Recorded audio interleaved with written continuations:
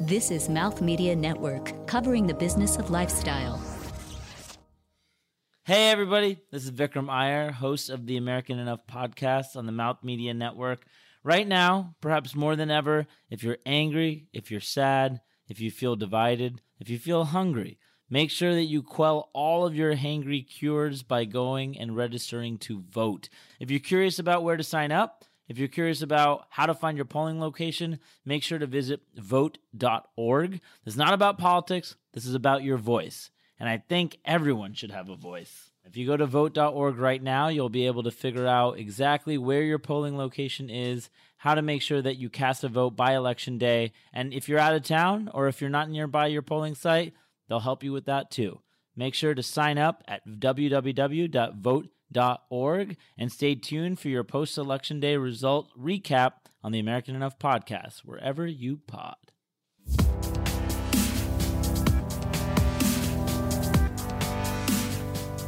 On a Wednesday night in the first week of October, a federal judge on the West Coast of the United States actually put a hold on the Trump administration's plans to stop renewing the legal status of 300,000 people living in the U.S. from El Salvador, Haiti, Nicaragua, and Sudan.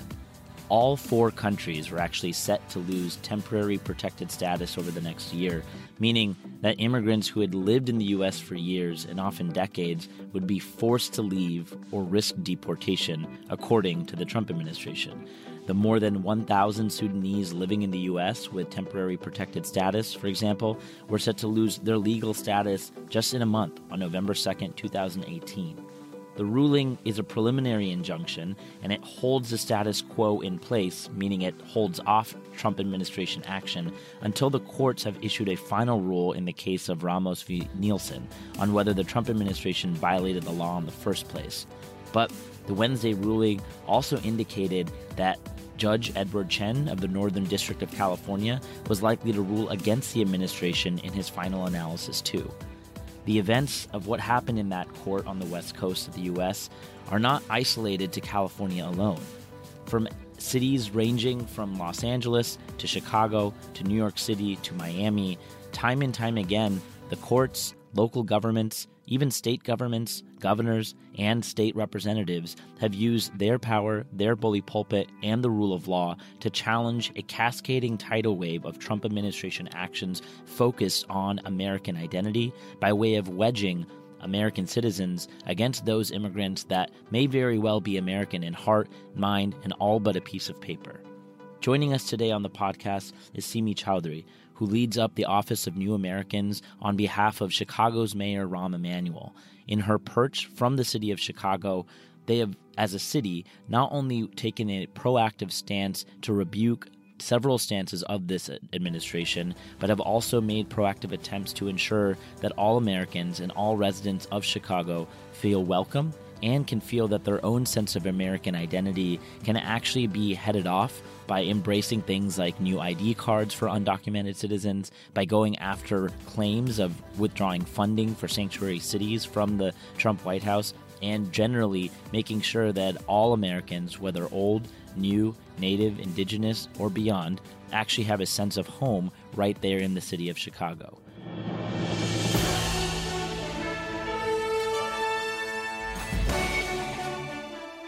This is American Enough with your host, Vikram Iyer.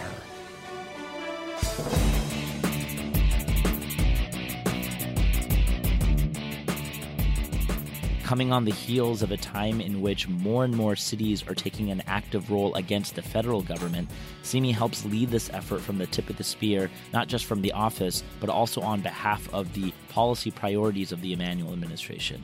Simi, thank you so much for joining American Enough. Thank you for having me.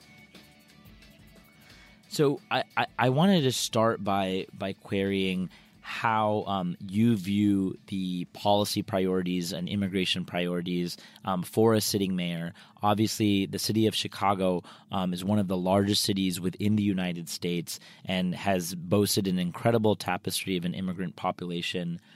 But also I would imagine that the efforts at which you both balance protecting and providing services for immigrants within the community and the city of Chicago have taken a different turn in the past couple of years, especially with more proactive stances standing up against this White House.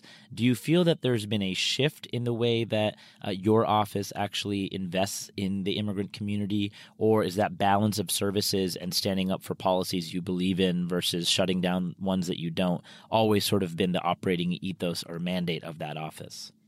Yeah, I think it's a little bit of both. So certainly, I would say, without beyond a shadow of a doubt, there's been a significant shift, considering that during this time, as the landscape for immigrants and refugees alike is currently evolving and changing. As you noted earlier, there's one day you have temporary protected status, the next day you don't. One day DACA is available as a form of legal relief for immigrant youth across the country. The next day DACA has been rescinded. So there's certainly been a shift in so much that our energy and our policy priorities must focus on the immediate need. Whereas before, perhaps there was more room for thinking innovatively, thinking creatively, and certainly thinking proactively. The unfortunate side effect and the unfortunate consequences of this current federal administration is that it certainly puts cities like ours on the defense, where we are in a place where we're constantly having to defend basic values that should be afforded to every U.S. Born individual, those people who are not born in the United States. I struggle using this term American only because of the fact that it implies that America is only a place for, is a distinction for those who live in the United States, but certainly as those people who are from South America and people like myself who are born in South America get challenged by this notion of America as being a describer for the identity. And so there's really no comparable to, for example, using the term in Spanish, estadounidense, which means someone from the United States. And so what I want to emphasize is that the truth of the matter is that it's certainly, a part of and parcel of our value system that every single person who resides in the city of Chicago has basic rights that are afforded to them. And in this current presidential administration, there's been a constant, attack on those who don't look a particular way or don't, live their lives in a way that the Trump administration deems agreeable. And so certainly, I would say from my vantage point as someone who works for the city of Chicago and, someone who works very closely with my counterparts in other cities, that we're constantly in a battle of defending what we otherwise shouldn't have to defend.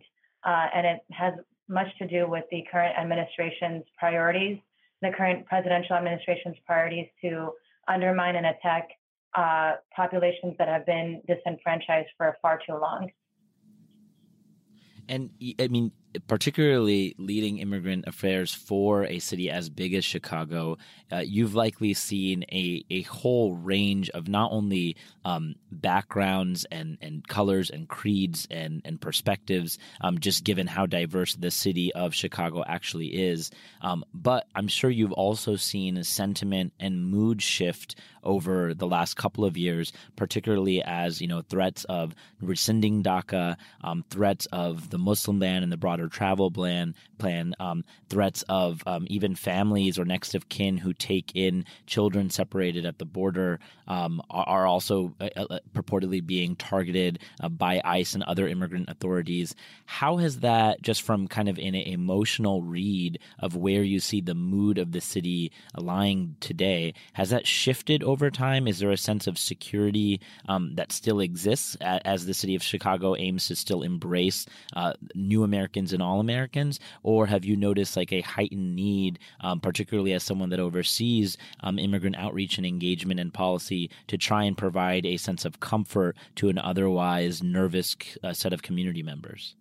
Certainly. So again, I think if both of these elements are taking place at the same time. So, shortly after, it's going to be exactly 2 years now, but, back in November in 2016, after the results of the presidential election, I had been involved in a number of community stakeholder meetings, roundtables that were coming together within the spur of the moment, where there was a dire need that was clearly articulated that we are going to, as vulnerable populations whose legal relief is going to be challenged, whose ability to stay in the United States is going to be challenged and continuously undermined, we will need legal services.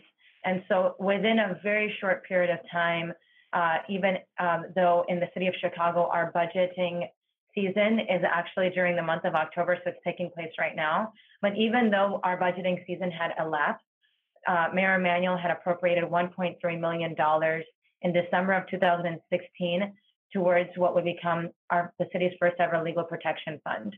It's funding that is allocated specifically so that every immigrant and refugee in the city of Chicago will get a legal screening. Because what's so crucial is that everybody who is here under any kind of legal relief program, whether it's a visa, whether it's the Deferred Action for Childhood Arrivals program, whether it's TPS, is able to sit with a accredited and authorized immigration attorney so that they have a full-on understanding of what options are available to them. And even for that individual who is undocumented, who unfortunately by the presidential administration doesn't have rights, they must know that there are very basic rights. And that's why we create, in partnership with our community-based organizations and legal service organizations, Know Your Rights workshops,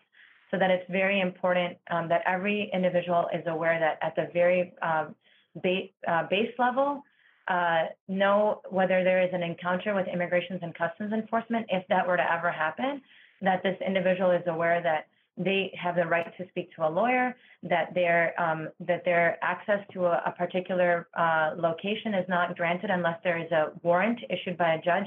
These are very basic, very basic kind of rights that are afforded to everybody regardless of your status. And so in 2017, for example, through our Legal Protection Fund and through the great work of our partnering organizations, 25,000 immigrants and refugees were serviced through the Legal Protection Fund, and 1,000 legal screenings took place. And so that work in and of itself demonstrates the dire need of programs like this. And then because the program was so successful, to the credit of our partners, we were able to reappropriate the funding in 2018, and we look forward to doing the same thing in the following years to come. And so I think there's that part, which I believe answers one part of your question. And at the same time, my office, our underarching principle and mission of the office is that Chicago is the most welcoming city to immigrants and refugees alike, is the most welcoming city through our principles, through our programs, and in practice. And so everything that we do has to reinforce that mission. And I think that while we have very successful programs like the Legal Protection Fund that are in place that are tremendously valuable to our target population, it is also incumbent upon us that the community that is very anxious and completely substantiated in their anxiety is reassured on in every sort of touch point that we have, whether it be through community engagement opportunities, whether it be through public service announcements. So we have certainly doubled down on reinforcing these values, that every single person who enters into our city has every right to live their life in the same way that a native-born individual has, and that all of these rights are afforded to you and are reinforced by the leadership of the municipality. And on that legal protection fund, just to dig in a little bit, does that afford anyone that may have some sort of issue, some sort of challenge, or some sort of threat, or maybe even just a fear around the status of their presence within the city or within the country? Does it allow them to invoke kind of legal resources subsidized by the city to navigate those processes, or is it built for like kind of a finite number of actions? Yeah, so the legal screening is completely free of cost, and it's always a case-by-case scenario. So we give the funding that we've appropriated, it goes to specific organizations that have it within their portfolio to provide legal services to the population that we're seeking to serve, so immigrants and refugees alike. And so it's hard to say, to speak across the board, because what we have come to learn now doing this program for almost 2 years is that every case is so unique. And so in some cases, there may be that all the services can be offered free of cost. And in some cases, it may be that there might be a cost that's incurred. But certainly, through the program, there's been, stays on deportations that have been granted. The organization that we work with really closely that deploys the attorneys in Chicago is the Heartland Alliance's National Immigrant Justice Center, and they've done a phenomenal job at helping individuals who have some of the more severe cases where they are at a very serious and imminent threat of deportation. And truly, that was the underpinning mission of our program, is that we can proactively avert a situation where someone would be caught in a very precarious challenge as it relates to immigration and customs enforcement, and that this individual is fully aware of what they can and can't do, and have, most importantly, access to a lawyer. This is, I think, so crucial. And I have a couple of my colleagues and a few other cities have been doing similar programs as well, have been overseeing similar programs. But, what's unfortunate is that in big cities like ours, when a vulnerable population becomes that much more vulnerable based on what's happening at the national level, especially given that the vulnerabilities can be sort of preyed on by notario fraud, otherwise known as an unauthorized practice of law. It is so crucial that cities are taking the initiative to fight against that, because what happens is that vulnerable populations will then seek bad immigration service. And so one of the goals as well under our legal protection fund is that you, as an individual, as a member of our community, as someone who resides in our city, is getting the best legal service that can be afforded to you at a very nominal cost, and at the very basic level, you're getting a legal screening completely free of cost. And so the way that we've made that accessible as well is by the Know Your Rights workshops that I mentioned earlier, and that also that there's legal clinics that are taking place at our Chicago community colleges, at our Chicago public schools, at different non-for-profit organizations across the city. And I don't know that I mentioned this earlier, Vikram, but the city of Chicago also has a welcoming city ordinance, which is what makes us to be known as a so-called sanctuary city.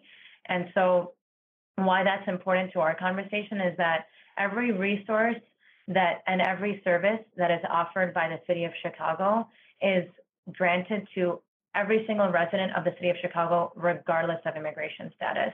And so that's codified law, and that's been in place even before I joined as the director of the Office of New American. That's incredible. I mean, those sort of actions, you have increasingly seen them almost exported, for lack of a better term, across multiple cities, where the emphasis of wanting to make sure that sanctuary status is preserved, the emphasis on making sure that a refugee from another country has access to the resources, to the housing, to the services that city can best can provide. All of these different investments seem to be ramping up in interesting and creative ways. Although I would argue that the legal fund that you all have stood up in the city of Chicago is quite unique and distinct from other cities around the country. And yet, as you know, and as you mentioned a moment ago, you work alongside some of your peers and counterparts that head up immigration offices in other municipalities around the country. What are those conversations like? Is it a matter of trying to export or import best practices, or do they need to be tailor-made for the unique demographic makeup of that locality or city? Well, certainly we're always talking about best practices. So certain cities, based on the way that their funding infrastructure works, or perhaps because their the target population is larger. Like, for example, New York has a larger immigrant population than we do, but they're also a bigger city in terms of population overall. So their funding for their what is their legal protection fund, I believe it's called NYFUP, which is a kind of our colleagues in New York can tell you what that acronym stands for. But so certainly they have more funding to do this, to achieve the same goals. But as we were creating our legal protection fund 2 years ago, I was talking to New York to learn what their best practices have been. How does one look at a program like this as in its inception, as we're establishing it, and really get the best bang for our buck? And we found a system that allows us to reach the community that we seek to serve through, for example, this model of what we call here a community navigator program, which our other partnering organization, the Resurrection Project here in Chicago, does a really fantastic job of honoring those individuals who are sort of super volunteers in their communities and have access, right? Have a reputation of working really closely with their community and are a trusted source of information. And so they end up becoming ambassadors to the legal protection program. And so say, for example, a community navigator is having a conversation with folks in their community through meeting or what have you, and that individual shares, because it's vulnerable and it's information that those of us who don't have permanent or the ultimate form of legal relief, which is otherwise known as citizenship, it's typically something that's taboo. People don't necessarily feel comfortable talking about this. So it's important that they talk to someone who's trusted. And so we have community navigators through our legal protection fund that are those trusted individuals, and that can refer then that individual to the right resource, which is that immigration attorney. So certainly there is always a conversation around best practices. What are things that LA is doing? What are things that New York is doing? What are things that San Francisco, Boston, et cetera, are doing from a policy perspective that we could be then replicating? And then what are things that Chicago is doing that we can share with some of our cities that are now trying to figure this out in terms of creating systems that are outside of sort of the symbolic gestures, but real policies that can protect our immigrant and refugee populations. So there's that export component that's happening, and then at the same time there's a little bit of, I think you had asked about the sharing of best practices, and then you had asked the second part of that. Could you refresh my memory, Vikram? Yeah, I was just curious whether, in addition to how you go about talking with other cities and investing in similarly situated programs, how much of that needs to be kind of nuanced or tailor-made for the unique demographic makeup of each community? That's a really, really good point, because the thing is, again, as I was mentioning earlier, best practices are very helpful, and at the same time, all of us have our unique set of circumstances in our cities. And so, the way that we approach policies have to reflect the demand and the need of our target population. And so, for example, we may say, oh, this is a great idea, we should replicate it in Chicago. But if it doesn't make sense for at that time, given the landscape, whether it be the landscape that our population is facing, the political landscape, what have you, then it may not be the right fit at that time. And so there has to be a reconciliation between best practices and then the advice and counsel that we are given in our roles from our community stakeholders that we seek to serve. And so it's certainly got to be sort of both of these elements have to work in tandem with one another. Otherwise, one risks getting into a situation where we just think it's a good idea, so we have to do it. There has to be a both and, because then the implementation of these sorts of best practices will only it hinges on the appetite, right? So like there has to be an appetite and an interest to recreate these best practices, and the context is everything. So we have to. So in my role, I'm always having to think about whether this best practice or this policy or this program is culturally relevant to the community that I seek to serve. I wanted to get a sense of how you personally feel empowered with that very last phrase that you mentioned, which is, that community you seek to serve, specifically because you yourself are an immigrant in this country. You were born and raised in Venezuela. You are also the child of Pakistani immigrants who moved out to the U.S. And then you eventually moved out to the city of Chicago. How important is it, particularly at this time where, as you mentioned earlier in the conversation, all too often we are scoffing at people who might look a certain way and be from a country that we don't necessarily recognize, that we don't necessarily know of, or we make assumptions around where their backgrounds may be worlds apart from where my background is. How important is it to create a sense of empathy and understanding of individuals in roles like yours? Put another way, a lot of immigration policy that we see set currently by those in the innermost circles of the White House of this administration, or those that are even implementing some of these policies in kind of the more outer rungs of the Department of Homeland Security or ICE or other entities, even the State Department.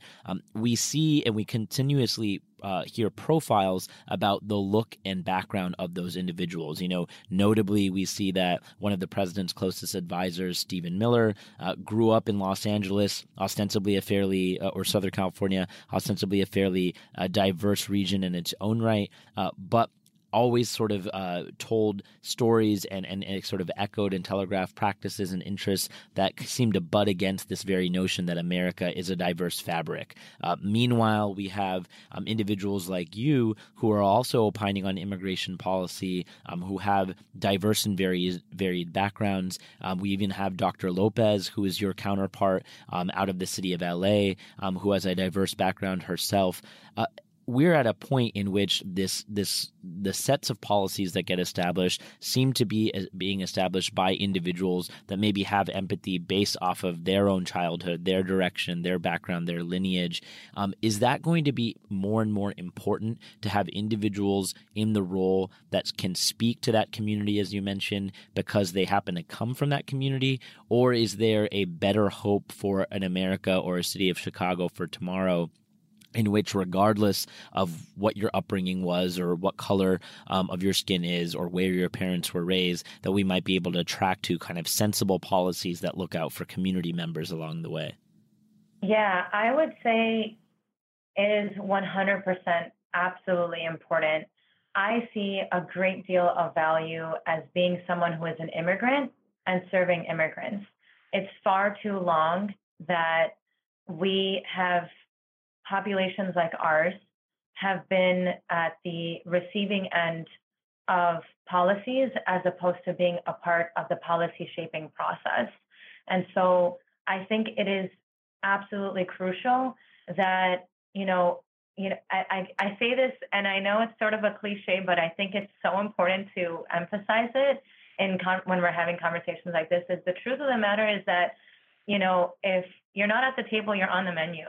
And our, disenfranchised populations across the board, vulnerable communities, if there's not a seat that is granted to you at the table, then we run the risk, which has been happening for far too long, that we are simply at the receiving end of these policies and the policies that are being shaped that affect our lifestyle, affect our livelihood. And so I see it for myself that it's certainly very important, because I remember going through the naturalization process. And I remember shortly after I had graduated from my bachelor's, completing my bachelor's degree here in Chicago at Loyola University, I had a conversation with my mentor and supervisor where I was working right after I had graduated, which is a immigrants' rights coalition in Chicago, based in Chicago, called the Illinois Coalition for Immigrant and Refugee Rights. And one of the things that, as we were having a conversation, Chicago has a rich history of community organizing. And so I had started my first job as a community organizer. And one of the things we had talked about is reflecting on what was our pathway towards citizenship. And so he had challenged me to think through that more intentionally. And what I came to recognize is that there was a great deal of privilege that was afforded to me in the process of becoming a citizen. And why is it that it's so challenging for someone who I think has every right, if not more right, to become a citizen? And there's so many barriers that are placed along the way for individuals who have, again, every right to be able to own that ultimate form of legal protection, which is to become an American citizen. And so, I think that there's a lot of value from my personal standpoint of knowing what that process is like, and then approaching it as such when we are in a position, to create and to think through how we can holistically and comprehensively serve populations like, in my case, the immigrant and refugee population, and think about when we throw out terms like immigrant integration, but what does genuine, comprehensive, immigrant integration look like? And to your other question, Vikram, I would just say, I'm cautiously optimistic that even if someone who doesn't necessarily share my background or share the background of an immigrant, but is in the role of serving this particular population, that we can, with time, get to a place where there is a deeper level of understanding that the implications of rulemaking, of creating such laws that have such an overarching impact, that there's a real thoughtfulness that is utilized when creating these policies, and that thoughtfulness is not only guided by is actually not guided by self-interest whatsoever, that it is guided by feedback, by conversations, by dialogue, by, most importantly, experience, right? Like, experience is everything. I think that, one thing I wanted to share with you earlier, because I think it's important to share stories and anecdotes as we're thinking through the landscape, and as you're creating this platform to discuss what in fact is, American enough, is that back in January 2017, when the first iteration of the travel ban came down, there was 1,000 people that deployed to the O'Hare International Airport in Chicago, myself included. And it was, it was a very unique, very distinct site that demonstrated just what a city that stands together looks like. I went there, and there was complete mayhem because there was so much confusion around what was actually taking place. We had heard about this restrictive policy that Trump had put down the pipeline, and of course confusion ensued as a result of it.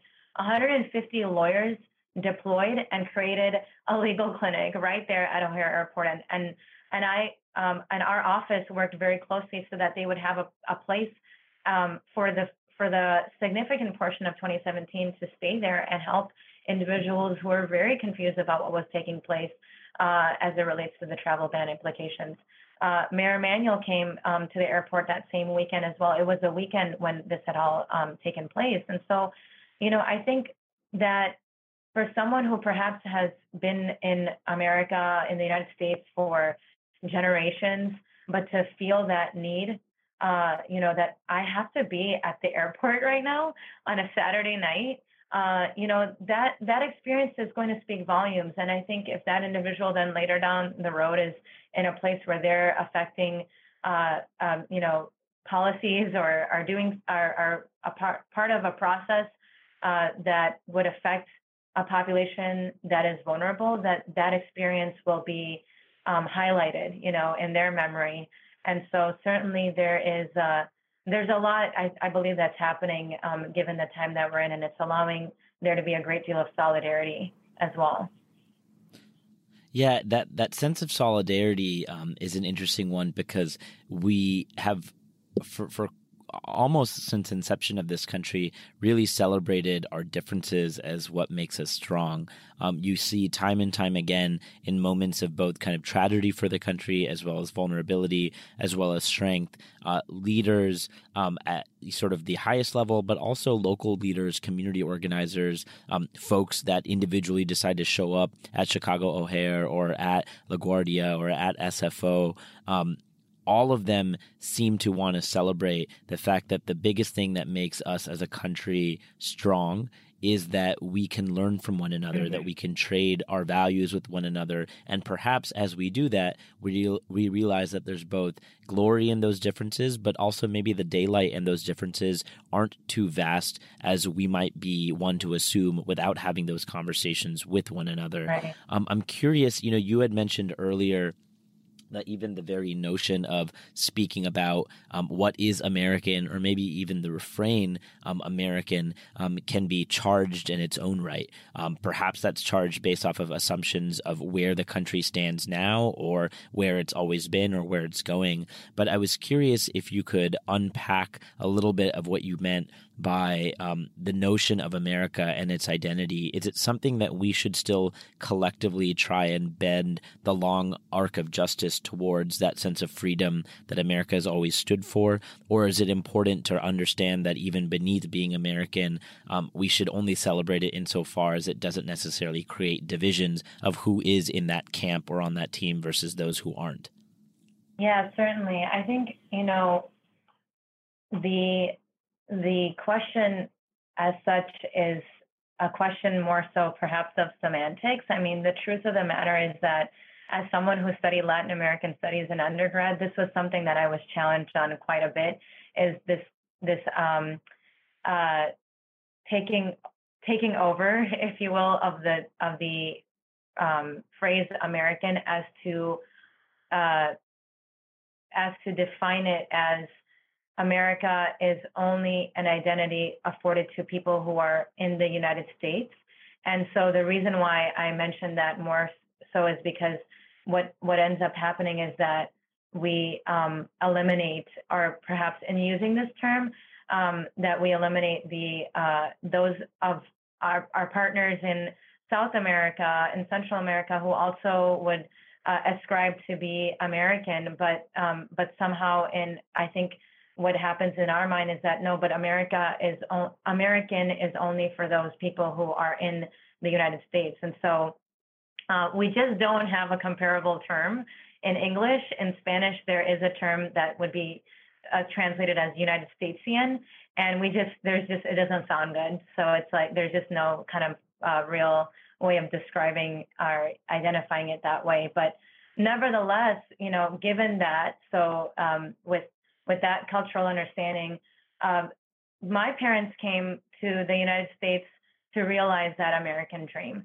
And there are thousands upon thousands and millions of individuals who have come, who continue to come, who even given this current political landscape, in conversations that I have with extended family members or with friends and family that don't live in the United States, there's still a very serious burning desire to realize this American dream. And so the American dream are the aspirational goals that individuals seek to realize in the country of the United States should never be restrictive based on background, and that anyone can really be able to claim that identity, regardless of, whether or not there's papers that reinforce that or not. I mean, that should be standard. That should just be something that is understood. I think there's a constant question around whether, in fact, there's always a challenge around this, right? Like I myself, as Muslim American, there's always been a question around that too. For really, since I can remember, since coming to this country, it's like, well, how can you be both a Muslim and American? Well, certainly these are not contradictory identities. In fact, they're complementary. And so there's a number of individuals, who are faced with that challenge based on societal norms or societal understandings. And I think it is incumbent that we challenge that further and recognize that this is something that anyone who feels connected to this identity should have every right to claim it for their own. Yeah, and I think that very right to be able to claim it seems to be not only on display among individuals like you who are heading up and overseeing that very sense of how to navigate America at this point in time, particularly if you feel you need access to resources, but it's something that cities across the country are standing up to try and provide that very same sense of identity, because at this moment in American history, when individuals in this country, fellow Americans, those that are new Americans, or those who have long been here, if they in any way, shape, or form feel like that very thread of our identity or what that flag or country stands for is shifting in real time, then we would need more individuals like yourself who are able to understand where individuals come from and offer them the rights and resources and, frankly, recourse when they feel like they need it, so that way they can hold on to that identity and pursue it in a way that really understands that cities and individuals and communities are still looking out for them, and it's not all just what one might hear in the headlines. Right. So, Simi, thank you so much for your service to the city of Chicago and, frankly, this country, and thank you for joining American Enough. Absolutely. It was a pleasure.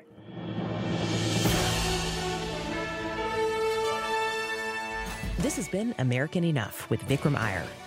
American Enough is a production of Mouth Media Network. Contact Vikram with your comments and questions at 844-4Vikram and connect with the show on social media at American Enough. Theme music by Chris Thomas. Episodes available at AmericanEnoughPodcast.com and everywhere the best podcasts are found. To learn more about Mouth Media Network and how you can partner with this podcast, visit mouthmedianetwork.com. The views and opinions expressed in this podcast are those of the host, callers, and guests, and do not necessarily reflect the views and opinions of Mouth Media Network. No portion of this show may be reproduced, published, or rebroadcast without the express written permission of the producers. Thank you for listening.